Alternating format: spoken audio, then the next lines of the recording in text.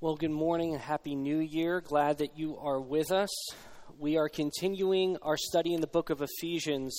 We've been in the book of Ephesians since the fall, and we're continuing our study this morning. Some years ago, someone showed me the game 4 Picks, 1 Word. Have you heard of this game? It's a game that you could play on your cell phone, and for some reason, I found this game quite enjoyable.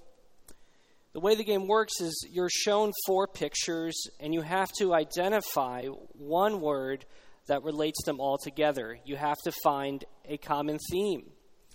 So, for instance, you might be shown a picture of a dog, a tree, a dessert bar, and a person yelling. Now, how do those relate? That's right. Viewer number 17 got it. Bark. Good guess. Bark. It's bark. Yes. Well, so today we're going to talk about Christian marriage, and we're going to be talking about this next week as well. The focus of today is just simply to cover the big ideas, and Pastor Tracy will be speaking in more detail next week. As you can see this morning, we have 2 sections of scripture readings, and it's important that we see that they are joined together. The first section has to do with life together as a church community, and then the second has to do with married life. And from them, we can see that what we get are 4 pictures that emerge, that one theme emerges. We get 4 pictures with one theme. You see, too often one picture is focused on in these passages at the expense of the others, and the overall theme is lost. And the consequences when we lose sight of how the pictures relate together has a bad effect on the quality of life in the church and in marriages. Most especially, Christian marriage is separated from the life of the church community. So along the way, as we go through these passages, we want to make sure that we don't lose sight of the overall picture that Paul is presenting here. We don't want to lose sight of the theme that brings them all together. But before we get into it, let's go to the Lord with a word of prayer. Father, we want to thank you that your word instructs us on all things related to life and godliness, as our brother prayed earlier. Would you, by your Holy Spirit, make the teaching of the apostle here real and powerful for us in our church community and in our families? Would you do this in Jesus' name? Amen.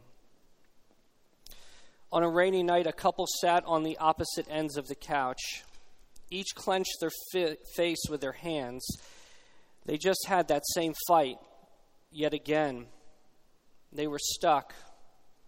No one knew the troubles they were having.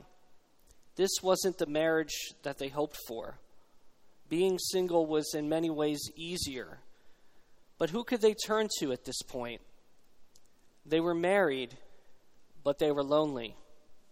How do you even begin to open up about your marriage?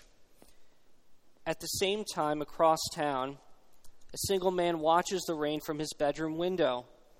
He was fighting hard against the feelings of loneliness he'd been feeling in church. Most of his friends from church were married, and some even had children. Did he have to be married to have a place in the church? If I were just married, he thinks, life would be easier. What I described for you is what happens when we divorce our marital status from the communal life of the church. Both married and single people are united to one another in one church body, yet too often the church feels like it's divided between a church of singles and a church of married people.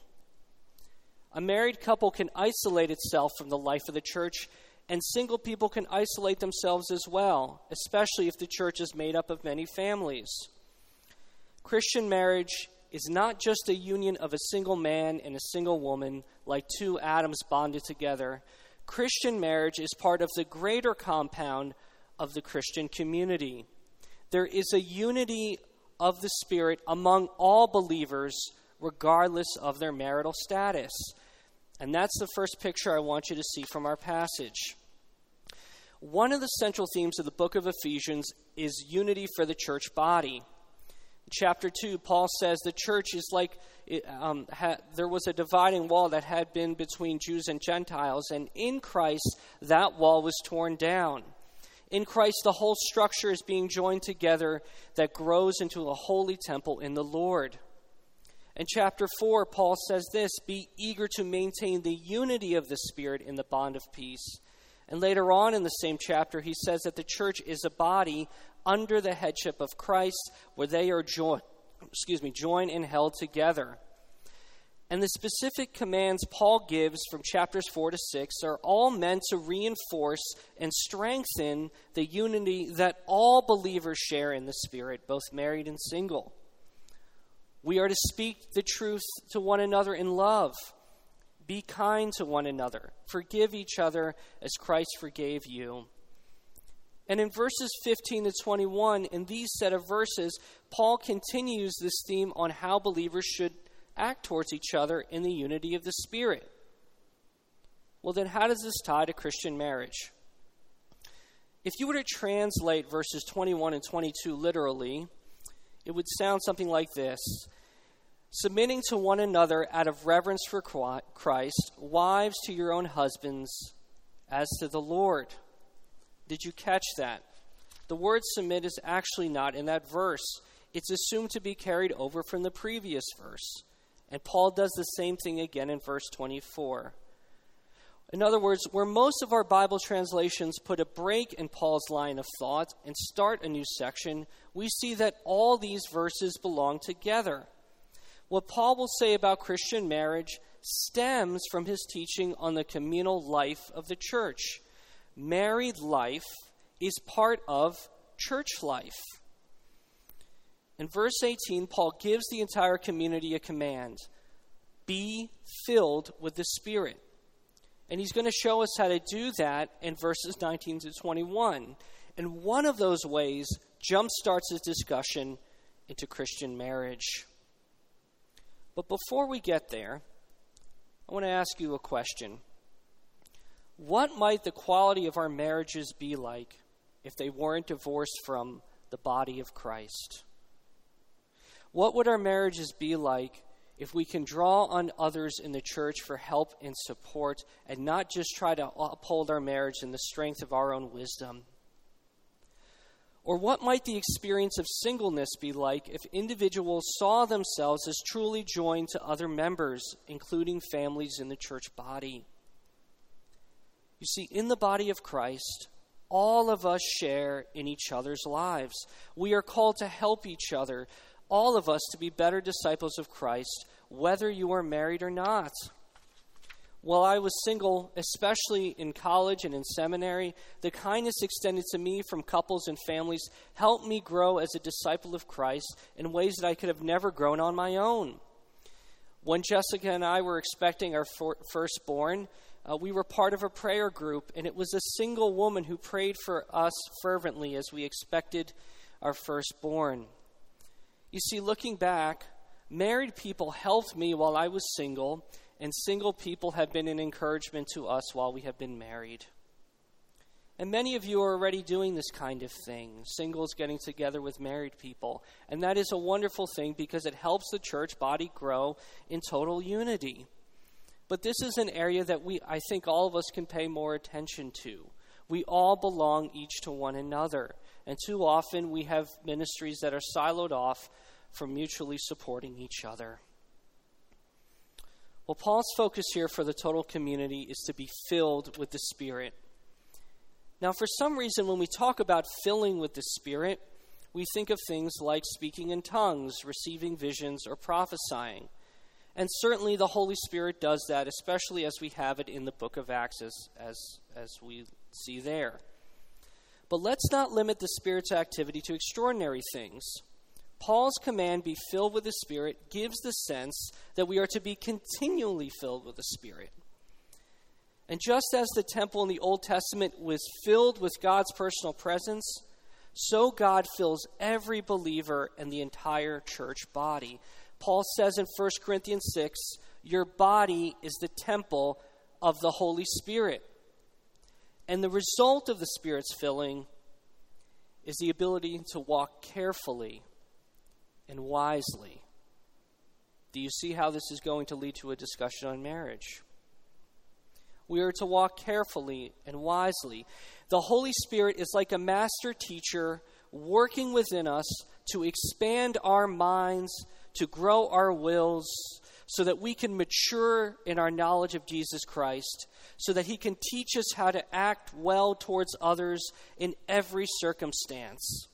The Holy Spirit is in the business of teaching us how to live well, how to live wisely according to God's law.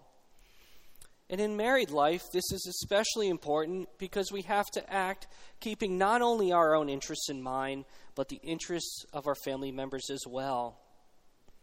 If your spouse brings up a past offense, it's very easy to respond by keeping your own reputation in mind. It's very difficult to know how to respond keeping the unity of your marriage in mind. How does a long-term couple prevent their marriage from getting cold and stale from the ups and downs in life? That takes the wisdom of the Holy Spirit. We need to be continually filled by the Spirit to keep the vibrant unity of our relationships. Well, how do we get that? Well, Paul lays out 5 ways in verses 19 to 21, and those are all the participles he lists there. Speaking to one another, singing, giving thanks. And that very last one listed there says, submitting to one another out of reverence to Christ. That shows us our second picture. There is a mutuality in the Spirit where we are submitting to one another. Under the authority of Jesus Christ, Christians are to submit one to another. As we submit to one another, God's Spirit fills us with his power and influence to maintain our unity amidst our diversity. So what does it look like to submit? It means to be other-centered, to put ourselves in service under the will of others, to help others get ahead, to see the sorrows and joys of others as our very own. It's easy to miss the radical teaching that Paul is giving us here. Jesus Christ is raised to the highest place, over every single name, over every single authority, over every single power, both now and forever. And all Christians, whether they are men, whether they are women, whether they are children, whether they are married or not, by grace, through faith, are joined to him in that high status. He is the head, and we as the body.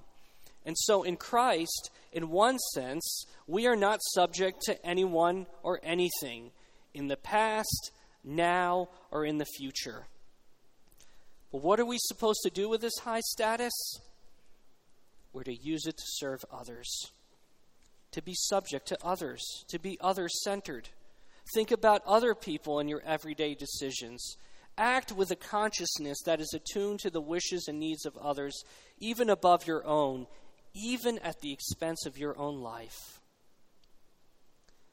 On a Thursday night 2,000 years ago in Israel, right before one Passover feast, we would have found the one who calls all things into existence and the one to whom all things give an account, the one who has all authority, like a slave scrubbing dirt and dung off the feet of his students to get ready for Passover. His disciples should have washed his feet because Jesus is the master. But Jesus makes himself the servant instead. Jesus is the head with all authority, yet he serves the body. And the act of serving is made honorable. Why? Because the master does it. Out of reverence for God's will, he denied himself and served others. Do you see how submitting to one another would lead to a discussion on marriage? Now, before we get there, I want to say that when we talk about mutual submission out of reverence for Christ, it's here that I think that the wider culture has a problem with the Christian teaching on marriage, not necessarily what it says specifically to women or to men. You see, because all Christians, men and women, are to submit to each other under Christ's lordship. That's a very hard teaching. Paul will enter into his discussion on Christian marriage, only after we come to grips with the reality that our lives are not about us, it's about the rule of Christ. It's not what is valued in our culture. That's not what's valued in our culture. You see, we believe as Christians, at the expense of our own freedom, our life springs from Christ's will and not our own. The culture wants unity, but it's found only under Christ's authority.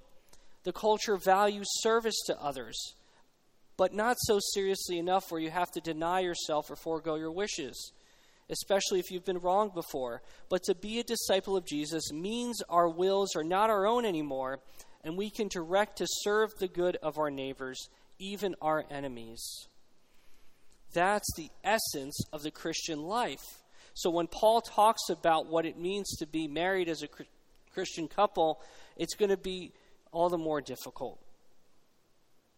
So maybe you're saying, I don't want to live in the power of my resources anymore, especially when it comes to marriage.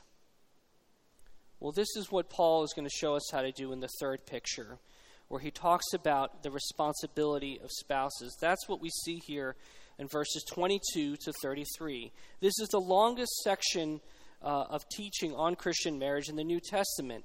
And you'll notice that the bulk of it is directed to the husbands. But let's start where Paul starts, and that is his instructions to wives. He says, "Wives, submit to your husbands as to the Lord." We just saw that all Christians are people who live in submission to the lordship of Christ. And here, wives are to order their lives under the leadership of the husband. The wife uses her agency and her freedom to act in ways that allow the husband to fulfill his responsibility as the leader in the home. She supports him, and like every Christian, she practices self-denial to fulfill her calling as wife. Now notice the phrase that Paul adds there. He says they're to do this as to the Lord. It means that the wife understands that her submitting is her act of service to Jesus Christ in her marriage. But she is never free to act contrary to God's will, even if her husband asks her to do so, because Jesus Christ is the Lord of her life. Now, based on Paul's words here, you see that he doesn't instruct husbands to submit to their wives in the same way he doesn't instruct parents to submit to children or employers to employees. Now, why is that? Is it because the wife is lesser than the husband? Well, we know from the opening chapter of the Bible that both men and women are made in God's image, that in Christ both men and women are one. And as we've seen in the book of Ephesians so far, everything that Paul has written applies equally to wives as to husbands. It applies to all the saints. The equality of men and women in Scripture is clear. So why does Paul talk about the role of wives in this way? In short, it's because of the story of Adam and Eve and the foundation that it plays in understanding Christian marriage. In verse 31, he quotes from the story, and ultimately this story about Adam and Eve relates to Christ's love for the church. It's not just not a picture for human marriage. Adam and Eve are equal, but they complement each other as man and woman. And as one scholar pointed out, Adam alone is given the command not to eat from the tree. God only asks Adam, not Eve, if he broke the command. Adam has a special responsibility for his wife before God. But when God's command is violated, Adam blames Eve for his disobedience. And their one flesh union, which he spoke so poetically of in the early part of Genesis, is now broken. And unity, as we've seen, is one of the central themes in Ephesians. And it comes up again here. The two shall become one flesh. Christian marriage is to reflect a restored unity that was lost at the fall. It's true that the husband is the head of the wife, but Paul's emphasis is the unity of marriage and the responsibility of each spouse to perform his or her duties to achieve that unity. It's not about being the head. It's not about being the body. It's about being one living body together. And if you keep that in mind, then what Paul says in verse 24, wives should submit in everything to their husbands, it makes a lot of sense. Well, why? Well, how can there be unity in a marriage that reflects Christ in the church if significant spheres of life are not shared? If one spouse hides what is done with finances, for instance, how will that affect the marriage? Or if one spouse knows something about one of the children and keeps it from the other, even that can cause problems. So Paul is saying to wives, the normal way that it should go is to bring all the spheres of your life under your husband's leadership, not trying to control or not trying to dominate. You are one flesh after all. And in a moment, you're going to see why that's important for husbands. In no way is Paul condoning wives to be bossed around or abused by their husbands emotionally, physically, or spiritually. The wife is not the servant of her husband to fulfill his wishes. Now, if this behavior is going on in your marriage, whether you're a husband or a wife, please don't go at it alone. Please reach out for help. Please talk to me or Pastor Tracy or one of the elders. Talk to people in your small group. Now let's look at what Paul says to husbands. A husband is the head of the wife as Christ is the head of the church. He is to love her. He's even to give up his own life for her. Now, authority ordinarily means a person can do what they want, but not in Christian marriage. It's quite the opposite. The husband is to use his authority totally in service for his bride. He doesn't just take into consideration the interests of his wife, but makes her interests his own, and in fact, puts them above his own. You see, Paul's idea of headship is very different than what you would have expected in his day. You see, because to be the head meant that you were in a position of significance and that others would sacrifice themselves for you to keep your position because you were honored, you were more needed. So, for instance, soldiers would sacrifice themselves for their general. A citizen would sacrifice himself for the head of state. And naturally, you would sacrifice any limb before you would sacrifice your own head. But Paul is saying in Christ, the head of the marriage should sacrifice for the good of the wife. Biblical scholar Michelle Lee Barnwell says it well. Paul is turning headship on its head. The husband submits to Christ. He goes to him for everything he needs to fulfill his role as a husband. He practices self-denial as the head of the wife as she submits to him in all spheres of her life. He loves her as his own body, and he prioritizes her well-being in his daily decisions. Now, this is where I think keeping in mind the previous pictures is really important, because too often in discussions in Christian marriage, we get hung up on things like, well, who should handle the finances? It's an important question. Or who should work outside the home? Or who should do the chores? Or who should be with the children? Is that the role of a husband or a wife? You see, we have to keep in mind that I think Paul's overall point is unity. Focus on how you can bring unity towards your spouse. The husband is the head, and he uses his headship for the good of his wife.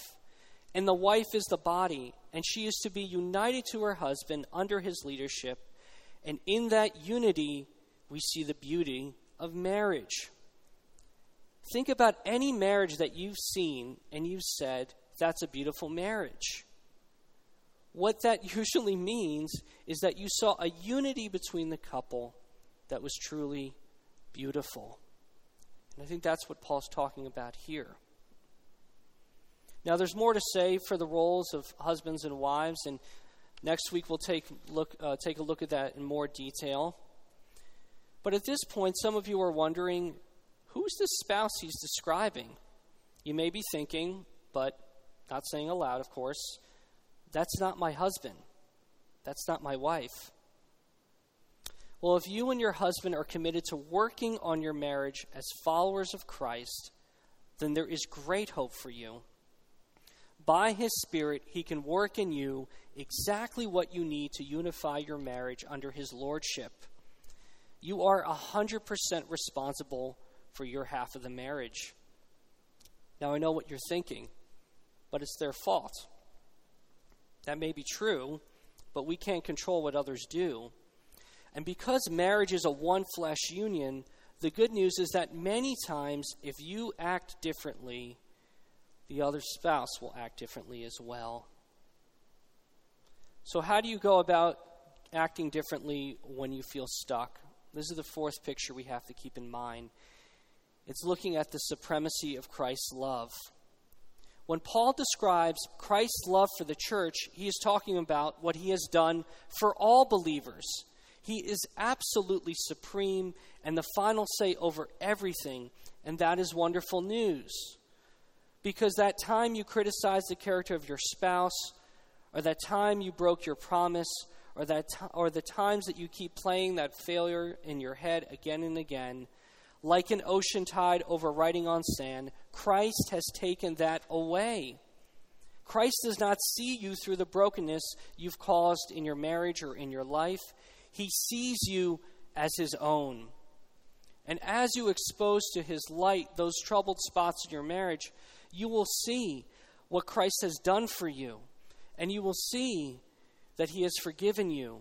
And once you know that you have been forgiven, you can then offer it to other people. You yourself will know that you have fallen short in your calling before God, and you yourself can ask for forgiveness for your own sins. And when that happens, when that posture of submission to Christ takes place, something inside of us starts to change. Where there was coldness towards your spouse or to another, there is now room for something else. Something you didn't think you had any more room for. And that's compassion and empathy. You start to think, Christ died for them too, for all their struggles, for all their sins, against me and against others. He forgives their wrongs against me just as much as Christ has forgiven my wrongs against him. Christ has removed the barriers in my relationship to him, so Christ can remove the barriers between me and my spouse. And if you are able to, because Christ has forgiven your sins, you are free to ask for the forgiveness of another person, putting the matter entirely in God's hands for the outcome. As hard as it would be, the truth is that your identity in Christ does not shake even 1 inch if your spouse doesn't respond in the way that you'd hope. You can still serve or sacrifice for them as to the Lord, because your marriage is part of the body of Christ. It's that important. And if you have not done so and you need to do so, reach out to help from others. Whether you are married or you live alone, don't go at it alone, because all our lives are meant to be under Christ's lordship.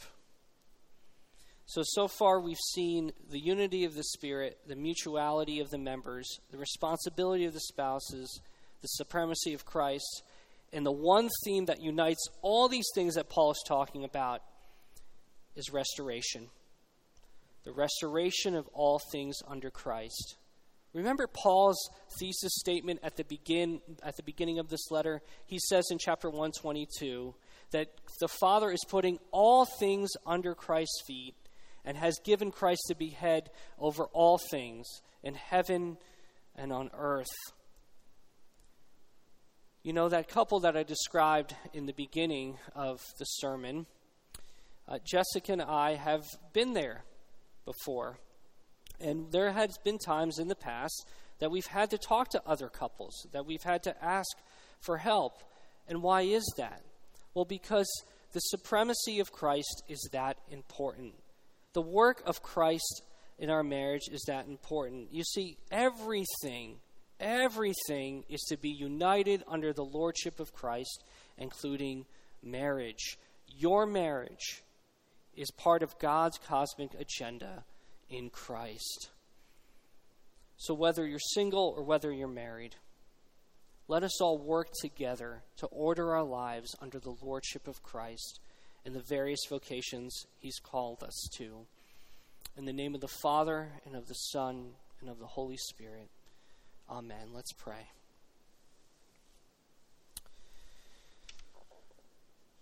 Father, we know that all your plans for us are good in Jesus Christ. And we thank you that in him, he makes us the kind of people who can be married well, who can live in singleness well, so that all of us together can live as one body under your gracious lordship. Oh Lord, would you help everyone in this church body to live out their callings?